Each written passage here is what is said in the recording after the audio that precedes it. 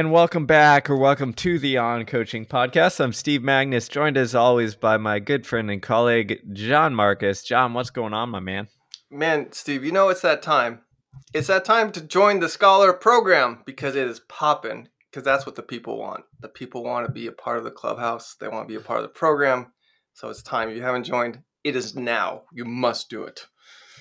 Yes, we have 300 plus coaches in the clubhouse just hanging out, talking track. Oh, it's What a else? tipping point, man. 300, that's it. I remember when we first started, I was like, we get 300, this would be a pretty fun, exciting community. And now we're there, and watch out. Yeah, I love it. And if you look at, what I love is both you and other coaches are just taking pictures of books and articles they've read and sharing it all. And we've got this like repository in there where it's like the best of the best coaching stuff from the internet is just collected because you got 300 diehards who are like nerding out on this stuff. And then you get to have the discussion right there on not only, hey, this is a cool article like you're sharing on social media, but hey, you want to pick this apart? Let's pick it apart. Yeah. And I think that's the cool thing. Yeah, and then it seems like every week just making a new dedicated channel to talk about, go deep on one topic. Like we just created like the core strengthening and coordination channel just to really talk about what's going on in the axial compartment with the very nebulous core. We have like the strength and conditioning channel, biomechanics channel, like the fascia channel, like where again, anytime someone's been exposed to an interesting study, a YouTube video, a book, a podcast on that topic, boom, just deposit it in there for the greater good to digest and up their awareness. It is phenomenal. And we just get better when people join. That's really what it is all about. So I would keep it at $1 a day because it's more the strength of the contributors and the community than it is about making, a buck. That's right. So we're just trying to get it the best coaches resource possible. If you're interested, check it out. None of the BS of, other running sites or message boards or what have you. You just got coaches trying to coach. So if that sounds appealing, hop on board, get on board before inflation hits. There you go. It's going to hit sometime. We're holding off as long as we can. That's right. All right. So this week, let's dive into our topic, sympathetic overdrive, how to get out of stressing out. Whew. All right. Taking a big bite of the apple today, Steve-O.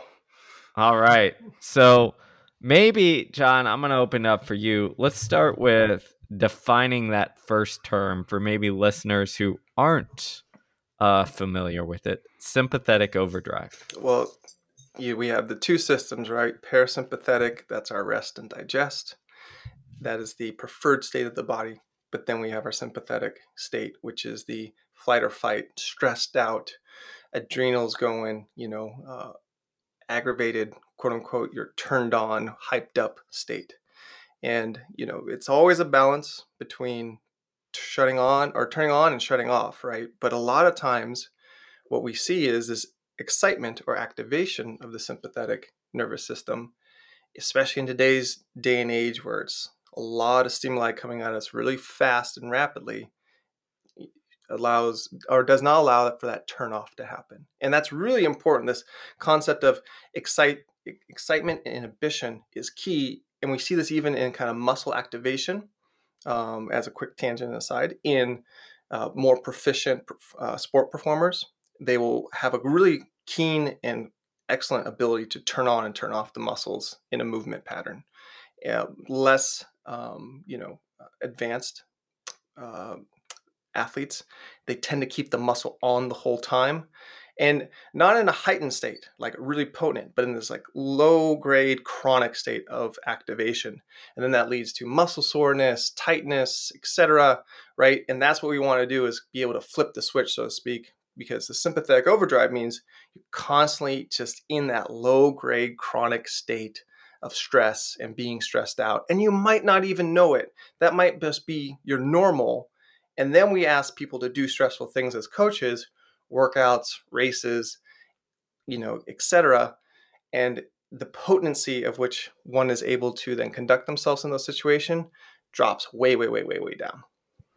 Yeah, maybe to give listeners some concrete examples, you've probably felt this after a race, right? You race maybe at night, maybe you head over to the, Stanford 5K or 10K or whatever have you, one of those late night races, and then you're just buzzing and you can't go to sleep. You can't like settle down. Your mind is racing. That is like a short term demonstration of the sympathetic overdrive. Your system is essentially revved up. Yeah.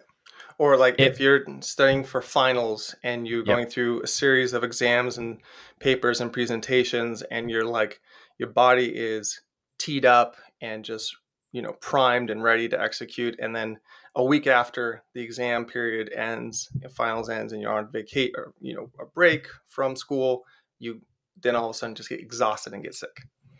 Exactly. So what we're looking at is often what happens is we almost get stuck in those situations. It's normal to have that sympathetic nervous system activation when you're doing challenging things or difficult things, studying, running, getting ready to go give a speech or presentation or what have you. It's getting you prepared. It's saying, hey, this is going to be stressful. We need a lot of energy. Release all the energy. Let's go. But problems arise when that becomes either lingers for far too long, or it almost becomes our steady state of this chronic, we'll call it moderate low grade anxiety sympathetic system, where it's always kind of turned on. It never fully kind of gets switched off into this recovery state. And when we, either of those, the lingering or the chronic low grade fever of stress, both of those can lead to some really negative outcomes. And then also from a performance standpoint, it means that we can't handle the training or workload that we do. There's been several studies now, especially on college students, that look at injury rates in comparison to stress loads, specifically academic stress loads. And what you see is that as academic stress loads go up around finals, if your athletic endeavors don't kind of compensate and go down a little bit, you have an increased injury risk. Why? Because you're now living, because of that academic stress load, in this kind of sympathetic overdrive state, and you're trying to dump a bunch of more stressors on top of it through your training, and eventually that leads to injury. So a lot of it is, how do we manage getting out of this, and also how do we kind of use the stress when we need it, but then rapidly get back down to this kind of rest, repair, recover state. And that's where like monitoring like HRV is very helpful and valuable, because for some athletes and some people, their normal is this kind of chronic overdrive sympathetic state, and they don't even know it. And that's just the, how they operate in the world. And then it's different varying degrees of that. And when you look at HRV monitoring and such, and it's like someone's HRV is never getting above 60 ever, no matter what, it's not about the training necessarily. It's about them, who they are as a person, and how they're perceiving and orienting themselves in the world. And, this isn't just a case of telling someone to chill out, or the Roger Bannister, hey, go for a hike a couple days before you try to do this really hard thing. More it's how do we identify in a very succinct way as coaches if someone is in that state or staying in that state, and then also what are potential like tools and exercises that we can use to help guide them and help them guide themselves out of that state. Exactly. It's how do we, I remember reading this study a long time ago that essentially said elite performers, military, sports, etc., are really good on flipping that switch to get out of that state. And as coaches, we often do the opposite. because think about after tough races or tough, games or competitions or whatever have you, we often in sometimes unintentionally keep people in that state by stressing out and like putting more negativity on them or criticism or critiquing in a negative view, which like puts you more in that overdrive state because you're just like, oh my gosh, now coach is upset with me and I'm going to stress about this. And we've doubled that stress load instead of allowing you to kind of recover, repair, and dissipate. And when this orientation and framework, when you go back and read like Bill Bowerman or Bud Winter, right, from Speed City, San Jose State, even Lydiard, and they talk about relaxation. What that is essentially like what they're using, because actually Bud Winter, right, he was a fighter pilot in World War II, and he created this and was exposed to this relaxation program to help turn off the sympathetic overdrive that a lot of fighter pilots at war had. And it's this whole body relaxation visualization process that he had all his athletes and sprinters do during his 30 years of dominance as the sprint coach at San Jose State. And people don't understand how important that is, that quick inhibition and excitement switch turning to performance. Same thing when like Bowerman talks about, never go too hard. I mean, I was early on coached by one of his athletes, Bob Williams. And, Bob was always very, very concerned about being fresh, feeling good. Like, oh, we don't want to get stressed out. Like, because that was ingrained in him by Bowerman. And same thing with Lydiard and his principles, where it's like, no, we never want to go over 3/4 effort, stay at 3/4 effort and below. Because what happens is if you go too hard and too chronic and stay too chronic in that sympathetic, you don't adapt. You do hard work, you sweat, you labor, but you don't complete the second part of the adaptation cycle, which is rest and digest and repair, because there's no repair that can happen, right? Because cortisol is just staying in the system versus exiting the system. So it's really interesting when you go back and you read with that lens. They were all talking about this, but they didn't have the terminology scientific terminology and understanding we do today. Yes, exactly. It's like we've always understood this going back, but now we understand the science and the underlying stuff behind it.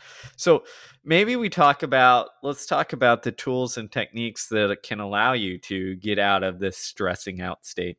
And I'll start maybe with one that I've talked about before, but I think is incredibly important, is the power of debriefing and connecting. Because what happens when you're stressed, when you're anxious, all of those good things, your mind spirals out of control. You're starting to ruminate. You feel the anxiety or the stress, et cetera, and it almost, those things almost compound. And what you're trying to do is stop that cycle, or just like put a roadblock in front of it to slow it down. And one of the best ways you can do that is by, talking with friends, chit-chatting with your teammates, going on a cool down right after the run, not with your coach to discuss what went wrong, but just kind of letting it out and like talking with friends. The reason this works really well is we don't see friends as threats normally, right? They are people that support us kind of no matter what. They're our friends. If we debriefed with, let's say, a head coach you rarely interacted with, we see them as a threat. That increases the stress load. When we debrief with friends and just shoot the shit with them, it does the opposite. Okay, it turns on our kind of calm and connect system, and we realize, hey, we're okay. It's not the end of the world. We've still got people in our corner. We still belong to this team or this group or what have you. So really utilizing that in both your practices and your competitions or after races is important. And I actually think, John, I remember back when we started running, there was always like the end of practice, like stretched circle and stuff like that. Mm-hmm. And I think the stretching itself was probably pointless. or the end of practice ice bath, right? Yeah. All those are pretty pointless. But I think what they did do is they put you in a place where you're either in an ice bath or you're stretching in a circle, and that's not real. Neither of those is that enjoyable of an activity. So what do? You kill the time by talking with your friends, by just like interacting and shooting the shit while you're sitting in an ice bath together so you can, get through the 10 minutes and get out of there.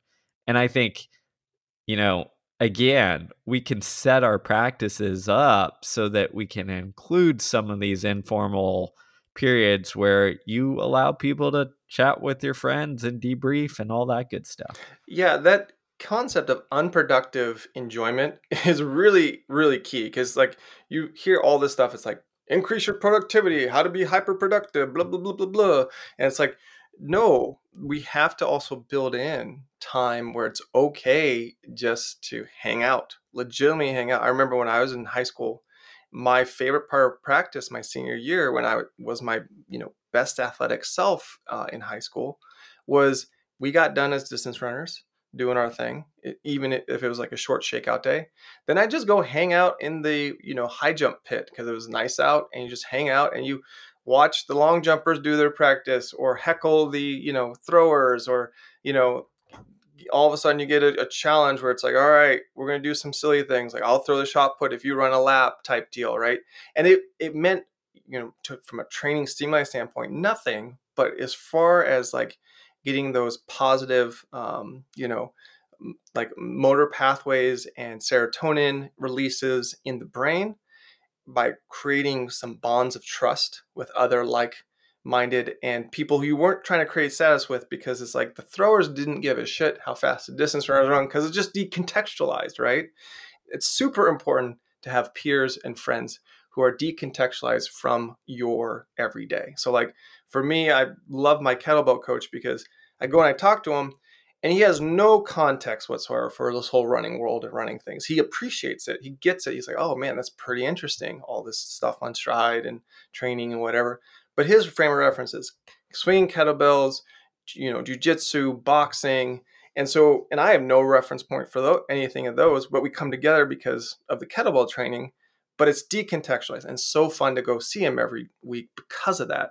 And as we age, we tend to get so specialized in our context that we forget to actually have friends or peers outside of our context who's like, it doesn't matter. Like, oh, no one made the Olympic trials or made the US, team as a pro coach, or no one made finals as a, high school or college coach or whatever. Oh, I suck as a coach. But then you go hang out with, this bloke or this buddy who's just worried about other things in life. And it's like, oh, no context. It's easy entry. And that's the key, is your status is not compromised because that trust and acceptance is always there as you are, as you show up, win, lose, or draw. Yeah, exactly. I think that status part is key, is because often we think of threats in a physical standpoint, but often what causes that underlying stress and chronic anxiety is that we're constantly in a status game, right? And especially nowadays, because it's like, oh, how am I getting judged online and social media and all that good stuff, all the crazy stuff. Um, but, if you can find places where you don't have to play that status game, those are the places where you're going to be able to turn that stress off. So finding those people, those places, often the people outside of sport who can give you that perspective, is vital and helpful to shutting that stress off and getting in a much better state. Yeah. And I mean, that's why I always really appreciate the philosophies of, say, Jesus or Buddha, who it's like, no, man, as you are is good enough. Like, we accept you. We got love for you no matter what, as you are. Like, you don't need to do anything special, no qualifiers, no hoops to jump through. It is what it is. And that's the deepest bonds you have, like you and I, Steve, were, my other close friends and my wife. It's like, we can fuck up real bad in life or in general or with a tweet or whatever, but still like, no, that's my dude. That's my dude. I got love for him. I mean, that one action doesn't define who they are. It's just like, well, oh well. And you got to have those people in your corner. And as an athlete too, we have to, that they're a critical part of the athlete's support network and support team. And, it should be someone that or some people that they do identify and know who they are, know their role. and know like, okay, if it's teammates, it's great.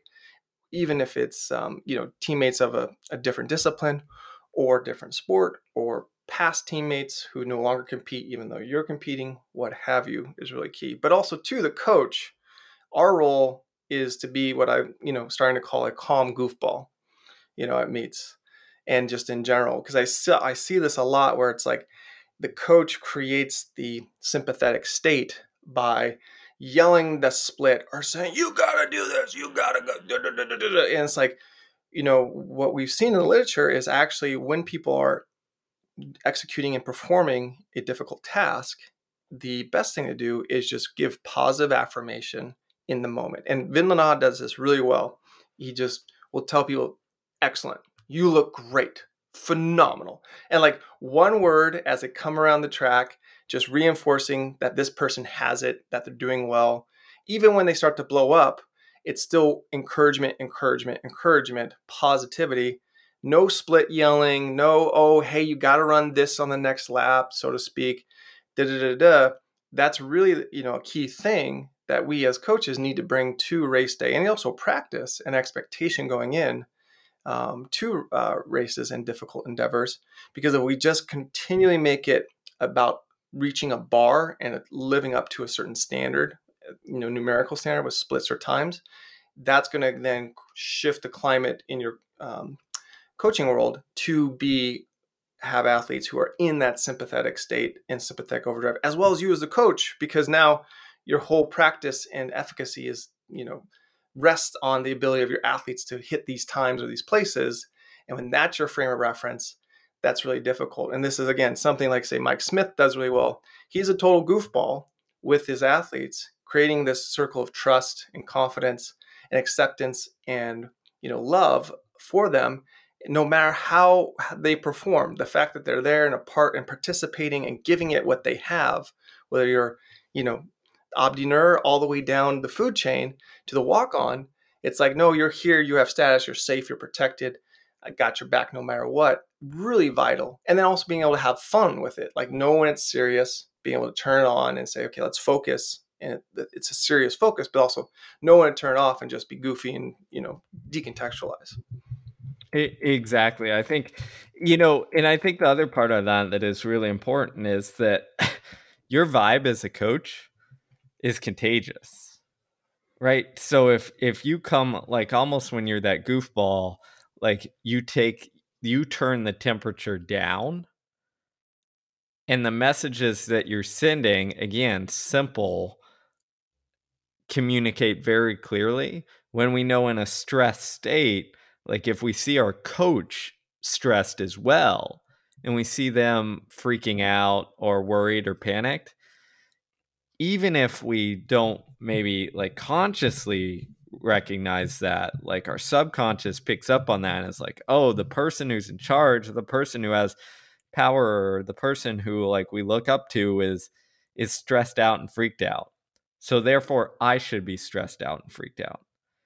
So you really like your body language, your manners, your mannerisms, like the things you say are very critical in that kind of sensitive period around competition. So to me, it's again, what message are you communicating? What vibe are you trying to give off? And that can go a long way for influencing where people stand from a stress standpoint. Yeah, it's this kind of middle way Steve and I were talking about a little bit offline. And it's like you can be apathetic and go, hey, you're good as you are. You don't need to do anything. Don't care what your outcome is. Or you can be the complete polar opposite, which is like the outcome matters. All this training and effort, you have to now do this. You have to. But it's the middle path where it's like, hey, look, the outcome does matter. We have been training and practicing for it. You have this. You got this. Give it your best shot. I don't know what the outcome's going to be. You don't know what the outcome's going to be. But control the controllables, which is giving it your best shot with the preparation you have. If you can walk away doing that, then we have succeeded. You have succeeded. And so it's reframing and recontextualizing what the purpose of the activity is for the athlete. But when we take that surface level view, we tend to then create either these highly apathetic states or these highly stressed out states when we want to find that middle path for that individual. Some people might need to be a little bit more numerical focused to give them a clear, concrete pathway towards how to achieve an objective. And some people might need, a little bit more of that stress or strain or expectation taken off them. And that's the art of coaching, is knowing where that individual sweet spot is, because that's what we're always looking for, is that sweet spot, which is somewhere in the middle between the two polar extremes. Yeah, exactly. You're looking for that sweet spot, and as you said, that the path is the middle way. Okay, so we've got connection, cohesion, debriefing, your own behavior as a coach, like some other things that are really important for, again, flipping this switch. And this actually applies really well to running. Is I'll go in this direction, which is nature is your friend. Yes. Or was I had an athlete when I was coaching college. What did she call it? She called it like nature therapy. That's what she called it. Yes. Yeah. And there's a ton of great research behind this, which essentially shows that for whatever reason, when we get outside and in nature, and that can be as simple as, seeing some trees and all that greenery, when that happens, it's almost like that hits this deeply ingrained system in our brain that says, "Oh, okay, we're we're okay, we're home." Like, and there's actually some fascinating science that shows, like, we often adopt a slightly different gaze, which has a attention restoring ability when we look at greenery and trees and nature and mountains and all of that good stuff. We have almost like the soft gaze instead of the hard gaze of our kind of manufactured world. There's also science that shows, again, it has a stress reducing and flipping that switch, that parasympathetic switch, to kind of get you in a state of repair and recovery. So what's one of the best things you can do is, again, go on some jogs at a park, go on a cool down in the woods, whatever have you that is nearby, go on a nice nature path. If you're still stressed out and you're training, like, okay, maybe you can't do another run, but go on a nice walk in outside, go read a book on a park bench, whatever have you, but things to get you in nature. This is, again, one of the best things you can do for toning down that sympathetic system and getting back on, turning on that rest, repair, recover system. Yes, even just having plants inside Yes. can help as well. Like, again, going back to Mike Smith, like, I call him the gardener, because if you go to his office at NAU, he has like tens, like 50, 60 cacti in his office, right? Because his office is very like an AnyTrack office. It's just four walls. There's a little window that looks out at the NAU track, but it is a very harsh environment, right? And so to soften it, to dampen it, to make it more inviting, so to speak, he's populated with cacti. Like, it's great. I mean, that is so key. That's, one thing I always did when I was coaching, like at Portland State, right? It's this underfunded, underappreciated mid-major, university with a haphazard athletic department, and it's in the middle of downtown Portland, and there's a certain edge to the campus, right? It's a commuter campus, so it has this edge, this vibe, this very tactile, abrasive feeling to it. Yeah, there's trees, and they call it the park blocks and whatever to kind of soften it. But we have Forest Park right there, right? So it was always like a rush to get the athletes away from that environment to the forest for their easy runs. Not because there's anything, like magical about running easy in Forest Park. It's just you're in the forest now, and you can literally decompress. You can literally just go, breathe a sigh of relief, because also you got all these plants that are providing all this elevated, localized oxygen, which is great too, right? So yeah, it was always really important. That's like I feel like one of the secrets to like Rob Connor's success at UP, and that's where I learned it from, was just always go to the forest, always go to the forest, because even in an inverse situation like UP, where it's a little bit more academically inclined and kids are a little bit more academically teed up, now they go to the forest, they can again decompress and get that nature therapy. Exactly. I think it's those decompression periods or things that we can do to, again, flip that switch, get out of that. Um, let's see. Some other strategies that I think are actually really important here is, you can also do this through regulating your breathing as well, right? So we know this. How you want to know how you get adrenaline? You start hyperventilating. That's how you get a stress. You can literally create your own stress response.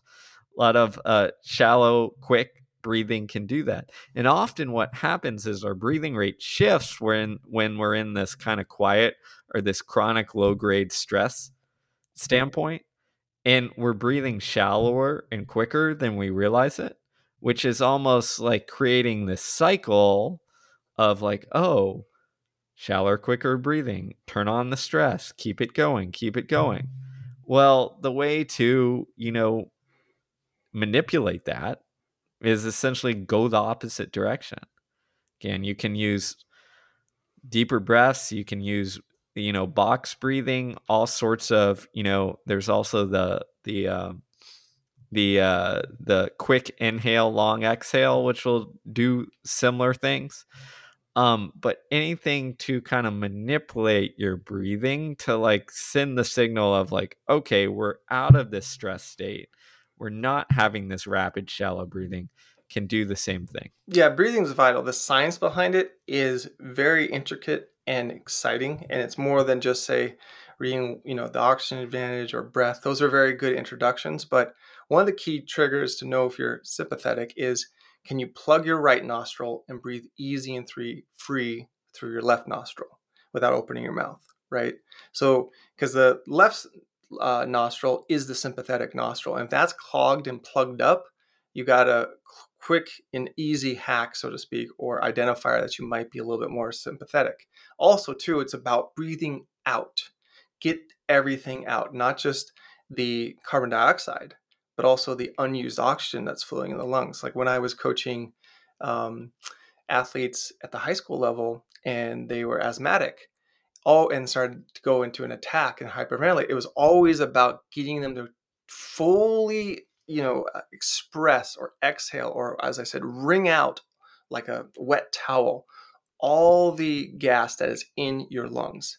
So your body will naturally, once it's out, it will naturally just go in. Like that gas will go there, but you got to get it all the way out. And it's really interesting that you brought up the quick inhale, deep exhale, because this is also something Bowerman taught with his runners.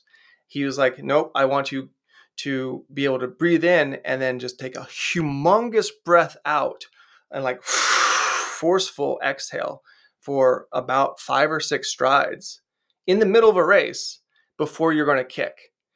And it's interesting because it's like that's something that worked, right? And he knew it worked, but now we know the science why. And so there was always this joke about, Oregon runners around this time, like they're always like loud breathers right before they kick. That's how you knew they're going to go. It's really interesting to see that in some of the literature, or even Bud Winter, again, same deal, talking about these deep, long breaths out. And again, you're talking 5-6 seconds, like as long as you can. That ability to exhale fully is more a symptom of being in sympathetic state versus, parasympathetic state versus when you go sympathetic, you have this like, I need air. And it's a lot of activity with little achievement because you're not really getting that much exchange in of the gases of new oxygen and carbon dioxide and other gases being expressed. It's just this really shallow, superficial. And so it, again, continues to cascade and escalate because you're contracting your diaphragm poorly to try to get air in, but because you haven't let it out, you can't really get the air in, and it just, it's almost like you're drowning in oxygen, which is, wild. Yeah, no, it is crazy, and it's as you said, it's a fascinating new science. So there's still lots to um, it's interesting though as well, like the Bowerman thing. I remember way back in the day, Tom Tellez telling me to do the same thing. He's like, before you kick, do this breath. And I'm like, why in the world are we doing this? But it must have been like, I'm sure Bowerman and like Tellez loved Bowerman, so he probably learned it from there. But it's like these ideas or concepts that just come through, right? Where it's like, oh, this works. We should do this, you know? Yeah, and that's the great thing about the pioneers of coaching is like they understood what worked. They couldn't articulate with specificity or scientifically why, because they didn't have the measuring devices and studies and capabilities, but they knew like this stuff works. So we're just gonna do that. Exactly. And that's like, Vern Gambetta always says it, like, it's nothing new under the sun. Like, oh yeah, we know this worked, but then everyone got away from it because something affirmed why this one thing worked. And so we over focused on this one thing because of this enlightened awareness or study about this area that worked. And we forgot these other three things that worked that we didn't necessarily have a, audible or articulate answer for yet. And now we come back and go, oh, now we have an articulate answer for it. And oh, let's do all this again. So it's very interesting to see this cycle and pattern. Yeah, it is fascinating. Yeah. Okay, so we've got breathing added to the list. What else are we missing here, John, to how to get out of another one that's key as a coach that you can use is, are the accessory muscles activated and actively tense or tight, right? So you hear this a lot in sprinting. You want to have what they call like that sleepy look about your face. And there's a good photo that was posted recently. I forget where I saw it, but it was of, Marcel Jacobs, the 100-meter champion from Italy, and then two of his competitors at the Nationals. And you look at them point blank, they're coming on, it's a frontal view photo, and like Jacobs is just completely relaxed in the face. Like it looked like he is just hanging out, waiting for the bus, versus his two competitors, tense, strained, gritting their teeth, everything, their necks contracted, etc. Right? And what we know is like the more proficient performers understand where to put activation and conscious contraction of muscle, versus less proficient performers tend to activate the accessory muscles as well to help with a movement. And that's the key, is we want to put all our energy, and that's what old timers said, when like you're tense in the wrong places, it wastes energy. Put all your energy in the muscles that you need to actually make the movement happen, versus distribute your energy all over the place. So, and then what does that do, right? When we think about lactate and the lactate shuttle, well, if every muscle's tense and producing, going through the Krebs cycle, producing pyruvate and lactate, well, where can you shuttle it to? Nowhere. It's just going to build up. So if the hands are relaxed, like, Bud Winter would always talk about, and I talking about Bud Winterlock, I just reread his Relax and Win book, and how to be, so you want to be a spinner book. And it's like, he would talk about that slack jaw. The hands are always, always, always just limp hands, relax. And how many times you see runners with the fists just in these like balls, contracted, stressed balls, right? Versus the arms do swing because of the axial torsion that happens in the power stroke and contact with the ground.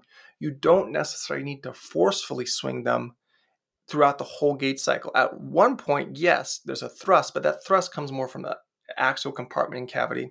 And when this is, again, a quick aside, something we're talking about in high depth in the Scholar House, or Scholar Clubhouse, in the Perfect Stride mini course that's going on. Because this is something I've been researching for years and years and years and trying to understand better.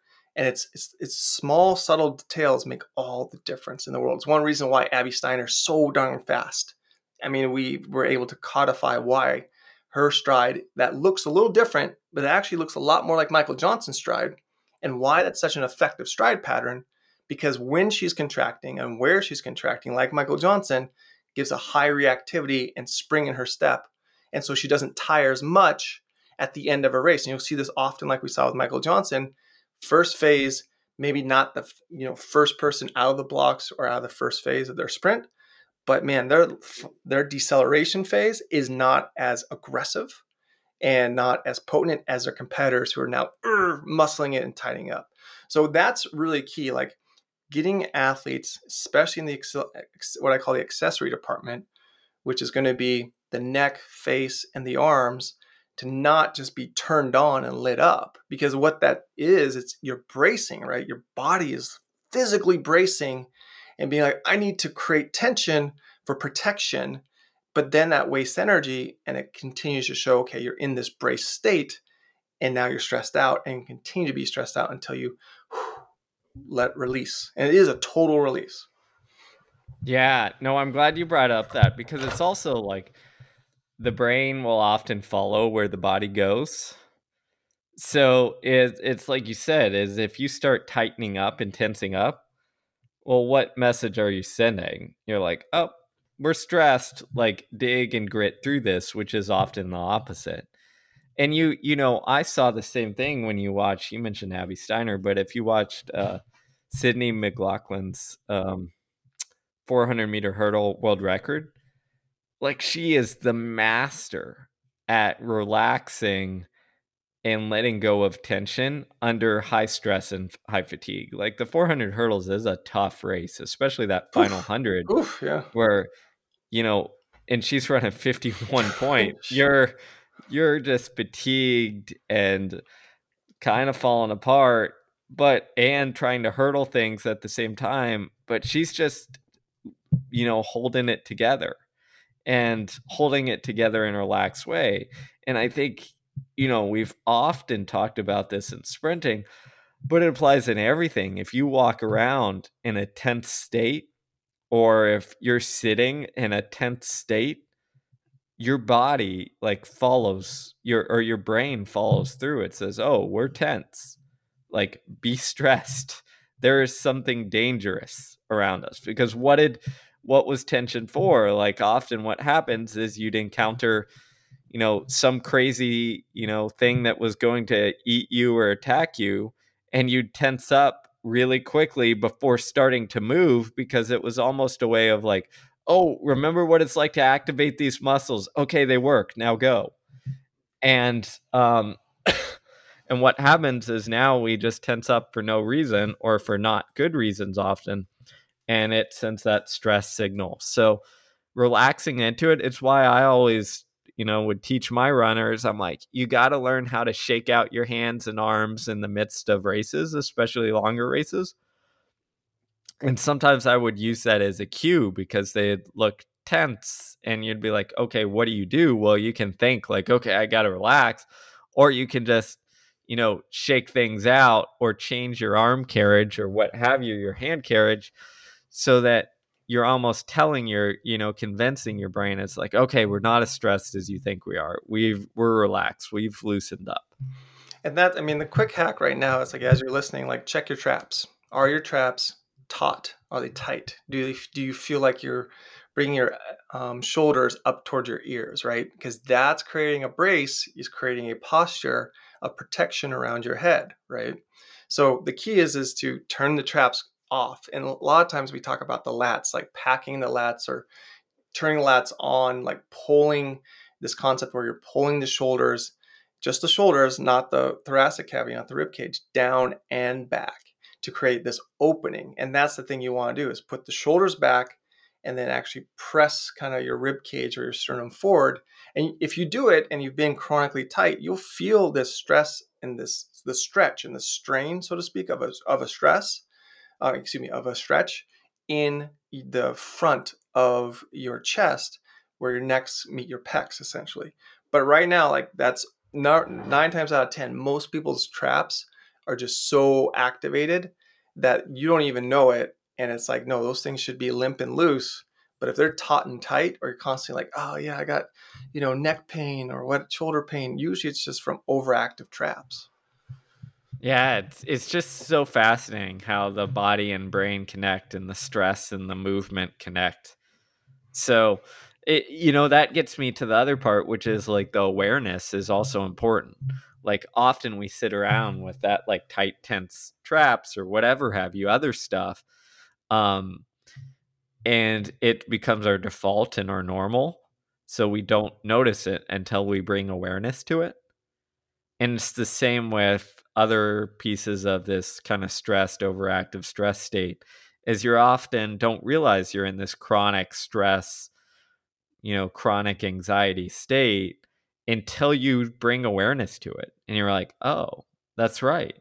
I am stressed. Or, oh, you know, this muscle is tight. Or, yes, I'm holding on to a lot of tension. So the other thing that I think is really important is like checking in. is doing, what they'd call in mindfulness or meditation, some sort of body scan every once in a while. Where are you right now? What is your state? Because sometimes awareness will actually help cure the thing, because you can say, oh, right, my shoulders are up and tight as I sit here in this meeting. Like, now I know this. Now I can fix this, or like relax into it. Yeah, the ability to make corrections, and people have to understand it's going to take a long time at first, because it's a point of identifying that state and then identifying how to get out of it, and then also to being willing to like sense that you have atrophied or returned to that overstressed or chronically tight state in that area, and then being able to say, okay, I need to now readjust and turn it off. And that's a lot of overuse injuries, right? Are chronic activation injuries. Like the muscle never gets to be turned off, because you'll hear, oh, they're not activating their glutes, or their glutes aren't on. Well, it's about coordination on and off at the right time. And so, yeah, if someone's glutes aren't on in the gait cycle when they should be on, the body's really smart. It has backups on backups on backups. So what's going to do? It's going to then turn on other ancillary or accessory muscles unnecessarily, and then keep them on so you won't fall down, because the body does have certain program directives, and don't fall down is one of the program directives. And it will do everything in its possible, in its power, to make sure that does not happen, no matter how you step, where you step, what have you. And it has the arms, to put out to protect the thoracic cavity and the brain. If you do fall down, like, it literally does not care if you hurt the arm or the leg. What it cares is that the internal organs, and especially the master organ, the brain, are not adversely impacted by a sudden fall or dropping of your weight down to the ground. Exactly. So I think that's another helpful way to flip that switch and get out of that stress state. Okay, what else are we missing here, John? Oh man, the other thing that's really valuable is, when we're talking about awareness, is journaling, right? Writing it down, like going in and have part of that quote unquote mindful practice. The mindful practice just means an awareness, right? So journaling your thoughts, or having a note, like I just have a running notepad where it's like everything and anything, like appointments, thoughts, concepts, you know dates, whatever is on that general running notepad that's always with me. And then I have other places that I might put items that fall onto the notepad, whether it's a trigger of a sentence for my journaling at night, where it's like, oh, I thought this thought throughout the day, let me expand on it. Or I came across this idea, I wrote it down, let me go in and read this article and expand on it. But having that time and place to get to know your thoughts and get to know your perception, that one-on-one time with yourself, that me time, is really important. Yeah, no, I think so. And I think it comes back to that awareness piece, right? It's like, what does journaling do? It allows you to bring awareness to the situation of often what you're not. And then the second part is kind of related to that debrief we talked about earlier, is it allows you to process things, and often process things in a non-threatening way, because it's just you and your journal, or you and your recollections. And often, we know this is like, when we write about something, it allows us to wrestle with it and make sense of it. And it provides just enough like space so that we can do so where we're not wholly attached to it. Like when we maybe try and wrestle it with ourselves in our head, often that backfires because the emotion is right there with us. When we're journaling, we create a little space with that emotion so we can actually wrestle and deal with the thing objectively. And that can again bring down that temperature of the sympathetic overdrive, or you know and into a more parasympathetic state. Yeah, the concept think and ink is one I've grasped onto and exposed to early. But so much of this is also about letting go, releasing, expelling, expiring, getting out. So like, I have a lot of thoughts and ideas, because I'm a creative type person throughout the day, but I need to get the idea or the thought out to make room for the new idea. And if I don't, and I just have it wrestling in my head and wrapping around in there, then I have no room for the new concept or idea to come out. And then you can't make the interdisciplinary connections because you're so hyper focused on this one idea, or you're overemphasizing it, right? So more than anything, it's like, respiration, digestion, thoughts, get them out, get it out, and have a place where it goes. Like, when we get our processed food out, it goes in the toilet, right? When we get our respiration out, or our air out, it just goes out our mouth. When we get our ideas out, it goes on this pad and paper, or this notebook. But that's really a good way to end the day, or to wind down the day, is to deal with your own junk, so to speak, rather than going on social media and it being exposed to a bunch of other people's junk. I mean, exactly. And that brings, maybe this is a side tangent, but this is really important. The probably worst way to get out of this stress state is to go on social media, because that just makes it worse. Yeah. It just contributes to it. So, which is often our default response after stress, is just to start scrolling through Instagram, Twitter, et cetera, et Well, cetera. it's like cigarettes or alcohol, right? It gives you a quick dopamine hit. Yes. But not serotonin. Yes, exactly. So often the things that we default to are not the best things. The two other things that kind of come to mind as well is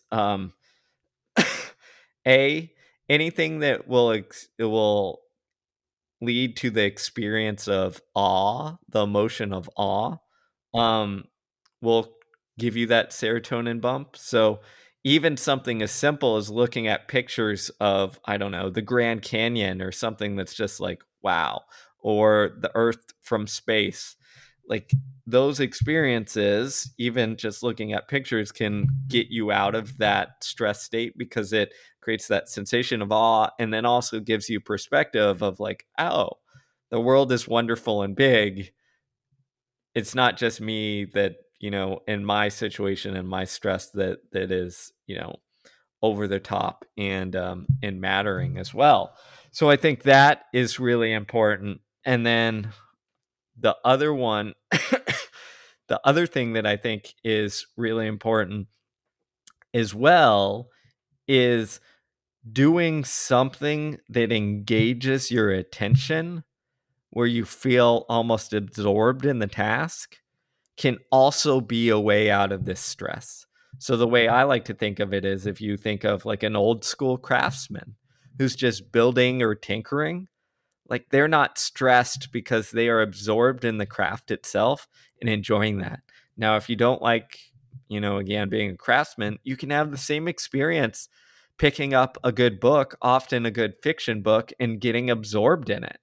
And that will, again, transfer you out of your kind of own little narrow stressed world into a world that doesn't have that, and will drop down that sympathetic drive. Yeah, I mean, you nailed it right there. Like for me, having been forced by the pandemic to develop my own home gym has been great, because I'll just go in and just start moving with things. Like moving with the kettlebell, moving with the band, moving with, a barbell, just moving and just going in and feeling what's activated through that pathway of that movement pattern. This isn't training. This isn't get in the rep and set count like this with this, tight recovery, or blah, blah, blah, blah, blah, and count the numbers. It's just exploring movement, right? And we have to have that ability in some ways to be able to explore and, like you said, have the sense of awe or wonder.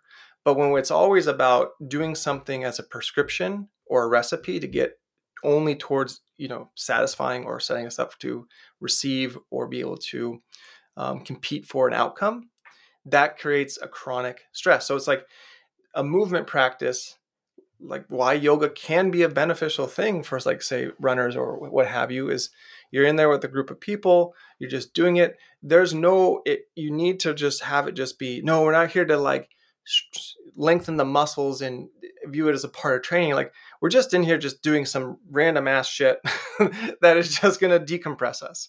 Like one of my favorite things I did with the high school kids that I was working with this year was we'd have team trivia night, so to speak, at the end of an easy practice, right? And we just break the kids up into 2 teams in the groups that I was coaching, and I just have trivia, and people would answer trivia, would keep points. They got a little candy, and it was trivia about a lot of random things, not just track, right? It was just like silly trivia, like old school stuff that was more contemporary that they could get, but it was just fun and silly, and a good way to end that kind of recovery or practice in a relaxed way, so I could send them off like that. And there's value to those simple activities in a group setting that are fun, but would have little to zero consequence, because it's just like, going to pub night trivia, right? It's like, you win, you lose, whatever, no big deal.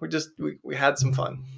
Exactly. That low stakes, low cost, Yeah. like just good old fashioned fun, game nights, trivia nights, all those things work really well. Yeah, like ultimate frisbee is one that my high school coach used to do.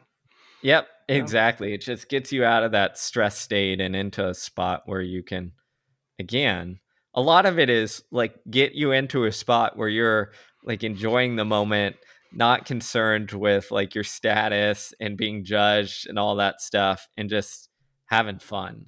And when you do that, when you put people in that spot, they're allowed to kind of let go and enjoy what they're doing instead of being in this chronic, stressed parasympathetic overdrive state. And then, you see that with a lot of high achievers and high performers, right? Yes. They play games to win. They play games for status. And status can be time, can be place, can be money, can be whatever. But yeah, that low stakes, low cost stuff, that helps, to alleviate that tension, so to speak, or that, over sympathetic impulse. Exactly. Okay.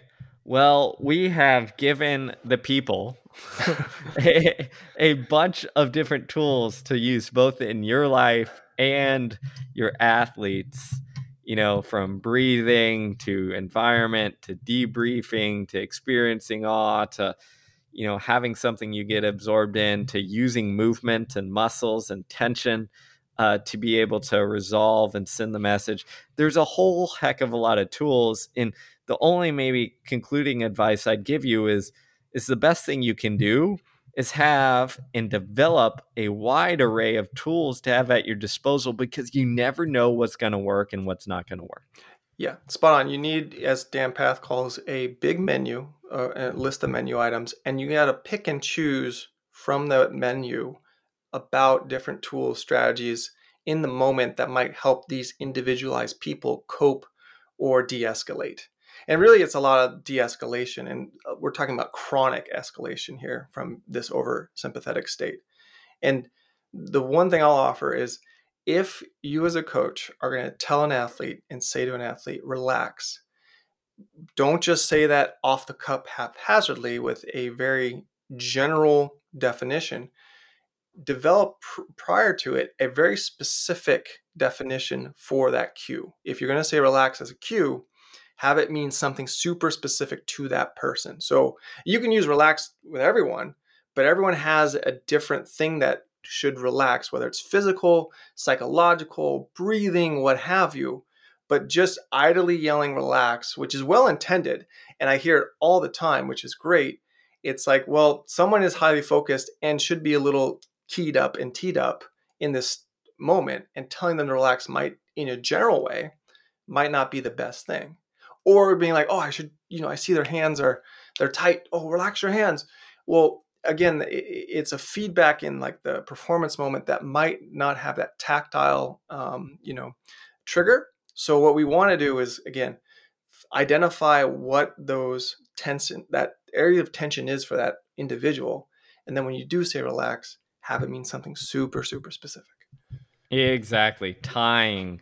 It's almost like you're tying the cue to something that they can actually do versus the, hey, just relax. And then they're just like, what do you mean? Do I look stressed? Like, how do I do this? And it just makes things worse. Yeah, I mean, it's like cues are great because everyone always asks me, what cue do you give? What cue do you give? How do you cue this? And it's like every cue is individualized. Like I've told a kid cheeseburgers, and cheeseburgers has for an athlete a specific meaning for them And that got them focused and oriented in the right way. Like, I mean, I never thought I'd use the Q cheeseburgers, but it worked, and it was individualized to them. I wouldn't recommend to anyone else, but again, it doesn't matter what the Q is, it matters the meaning behind the Q.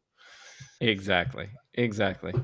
All right, everybody. Well, thanks for listening. As always, check out the Scholar program and the Scholar Clubhouse.